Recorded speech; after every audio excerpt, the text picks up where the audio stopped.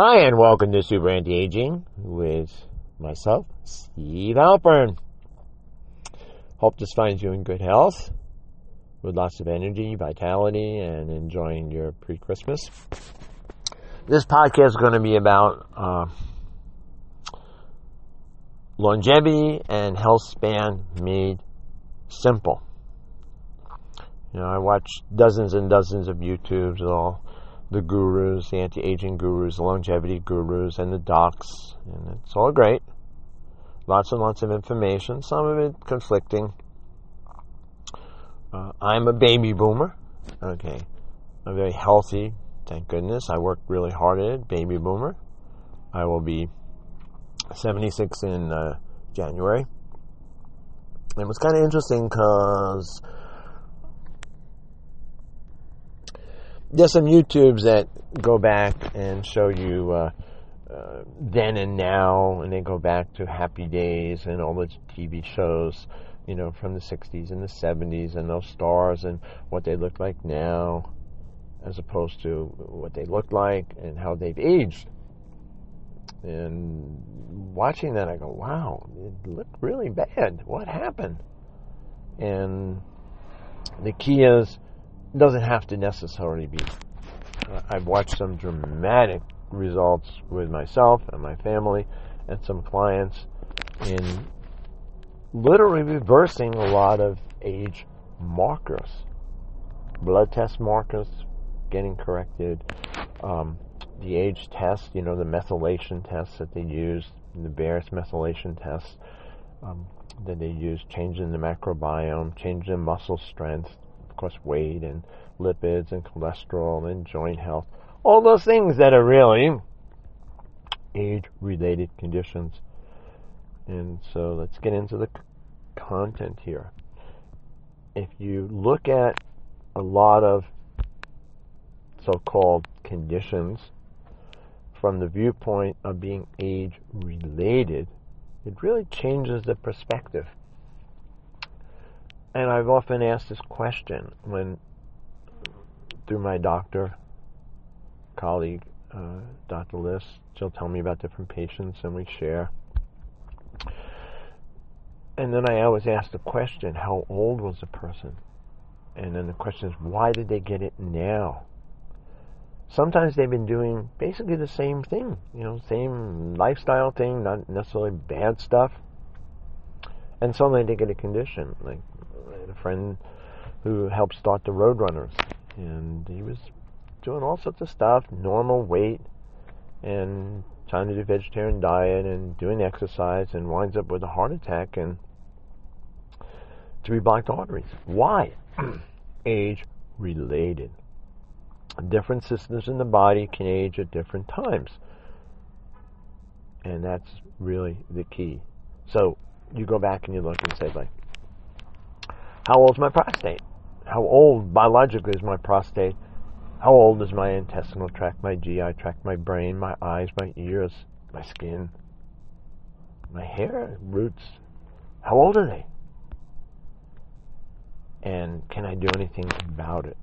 Well, we're not completely there yet, but there's some good clues, and I want to talk about this in this podcast. When you're young, you want things growing. You're an adolescent, you want things growing. Okay. Well, certainly from childhood, you know, into puberty, into adolescence, even, you know, early, 20s, you still want growth. But as you move on in life, become senior, which I hate the term. I don't like the term because senior used to be great. You become a senior in high school, you become a senior in college, now you're a senior citizen, okay, which connotates less, not more. So I don't like that. Elder, I like. Elder is a good term. So let's move on to this whole concept. You don't want excessive growth. You don't want cancer growing, and, you don't want lumps all over and things growing. All right. Now, it doesn't mean you don't want energy, and it doesn't mean you don't want cellular repair. Certainly you want repair. Certainly you want, new brain connections. That's all good. And so the key basic seems to be in the field that caloric restriction, or what we call intermittent fasting, all the gurus are talking about it now, 16-hour intermittent fasting seems to, or, which I'll again talk about, certain mimics, we call them fasting mimics or caloric mimics. Technically it's AMPK. You can turn on MPK for the nerds who understand the AMPK. It's a metabolic regulator, or mTOR, main target of rapamycin, another regulator. But anyway, the key is not so much the timing is so important. Yes, nutrient density that you get. When I say fasting, we're not talking about malnutrition. Okay, it's different. We're not talking starvation. We're not talking third world starvation, Kwashiorkor disease. No. When you eat well, nutrient dense, not lots of unrefined carbohydrates and all these crazy oils that have been added to foods and the high sugar. You don't want those. So you want to eat really nutrient dense, lots of fiber. So you have to do both. It's not either or. It's not like, well, I won't eat for 16 hours, and now, I'll just have that pie and the cake and the French fries and whatnot because I did the intermittent fasting. No, that's not how that works. So you certainly, you can have intermittent fasting and signs of starvation and malnutrition. So that's not what we want. So certainly, intermittent fasting seems to be a key. Not taking in processed foods. Well, that's basic. Okay. Processed foods that don't have the fiber in them.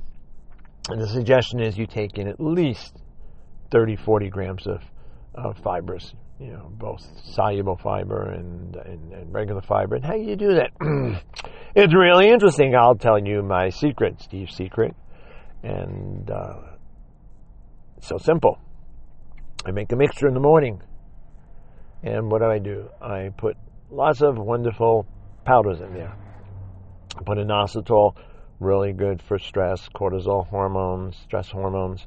I put in taurine, a wonderful, beneficial amino acid. I devote a whole podcast to each of these things, but I put some taurine powder in. I put some inositol in. I put some glycine. Glycine, an anti-aging compound, makes glutathione, has wonderful benefits. And then I put in some chia seed, wonderful chia seed, nice fiber. I put in some ground flaxseed. That's really also good. And then you can add the fruit if you want. You can add some, fruit concentrate or mix it up and put some blueberries, wonderful blueberries and pomegranate. And sometimes I'll even blend in some sprouts, to make it, but not always. And then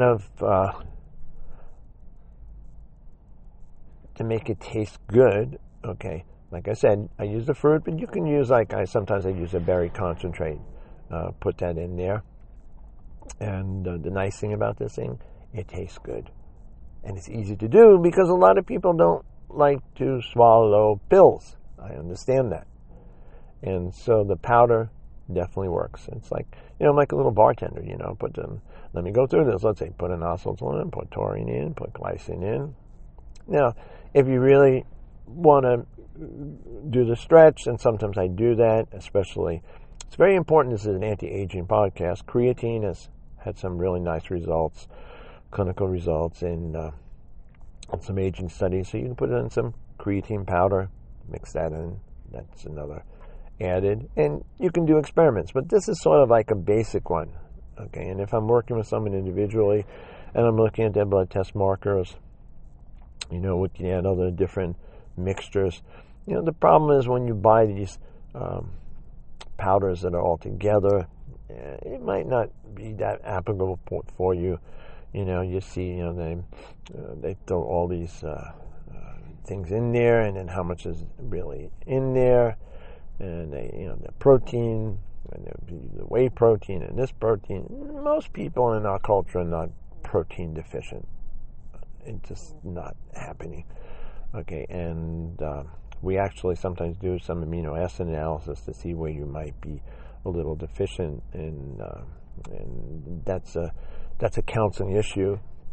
There's some concern about carnitine. Carnitine is a wonderful amino acid, comes from meat basically, and it can help muscle and endurance, and that's great. But some people can have a certain probiotic that makes a compound called TMOA. TMOA has been implicated in maybe arterial damage, and even in possibly Alzheimer's. So you don't want a high TMOA.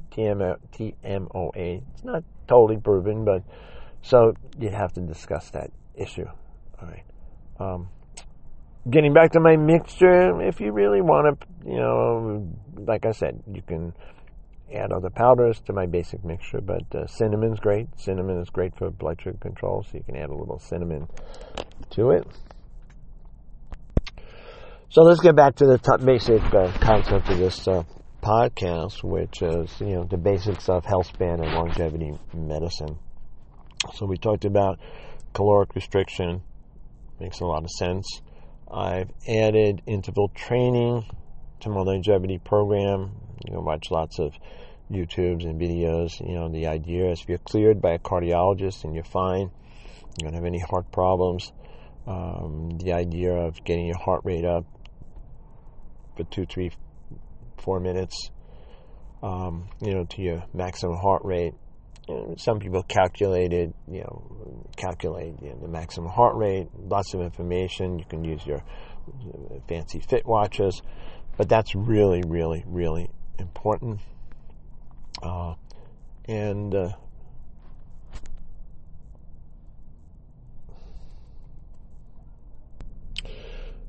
Now let's talk about insulin.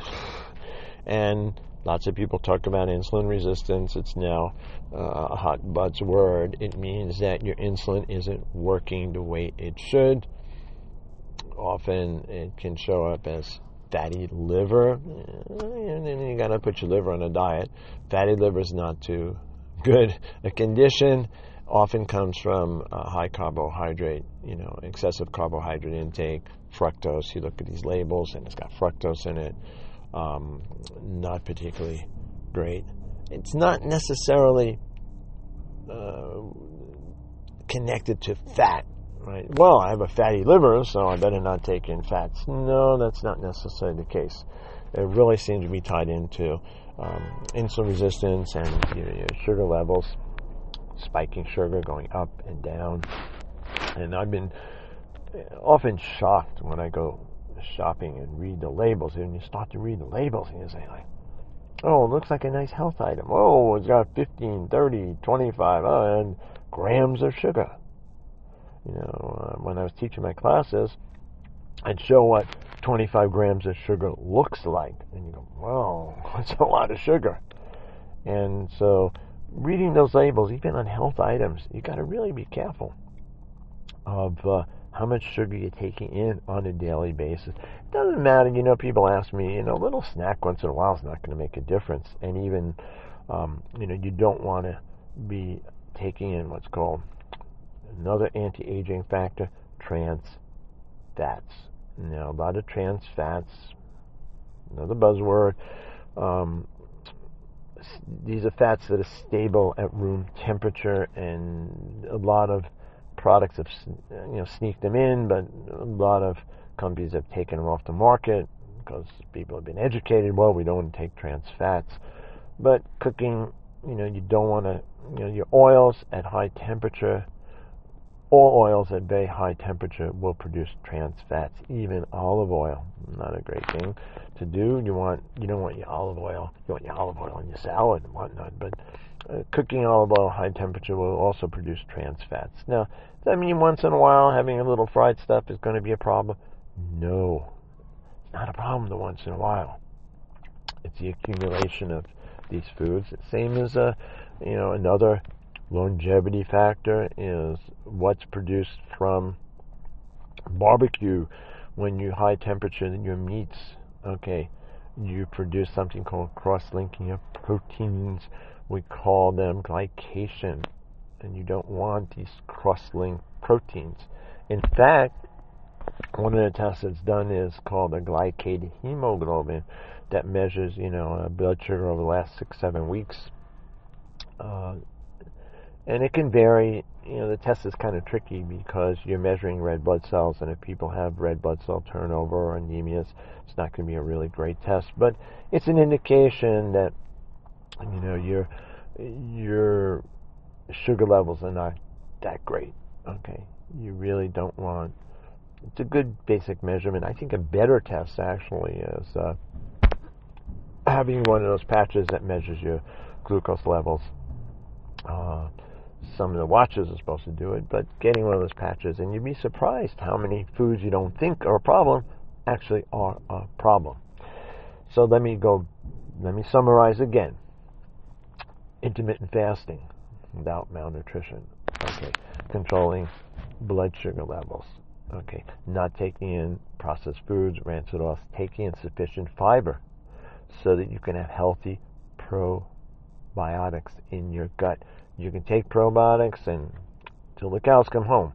But the idea is, it's like trying to grow seed plants without fertilizer. And so you need the fiber. And so taking in fiber, like I said in my mixture, that's a good idea. Okay, taking whole foods, vegetables. Another one I forgot. This is really interesting. How my brain works. Because I just added it to my regimen, and it's called apple fiber. I mean, you can eat the apples. That's great, and certainly you're going to get. There's something called apigenin, which does come from apples, and it seems to have some anti-aging research, longevity research. But apple fiber is great. Tastes good. I add it to my mixture. Remember the mixture I talked at the beginning of the podcast? You replay it, you'll go over those ingredients, but the apple fiber is nice. Okay, I come to the end of this podcast. I hope you've learned something that's valuable. I'll continue to make more of these podcasts going over individual ingredients and more of the studies, but if you're just starting, it can be a little confusing because people are selling all sorts of stuff that really doesn't have a whole lot of research, but there are good ingredients that seem to have nutraceuticals that do have some really good research, like quercetin and fisetin and resveratrol. And again, it's in my different podcasts, and if you have questions, you can always contact me at Stephen Nutrition, STEPHEN, Stephen Nutrition at gmail.com. I appreciate comments and questions on these podcasts. And thank you for subscribing. It even motivates me more because then I see I actually have listeners and downloading these and maybe sharing these on your social media. So come to the end of this podcast, and I want to thank you for listening.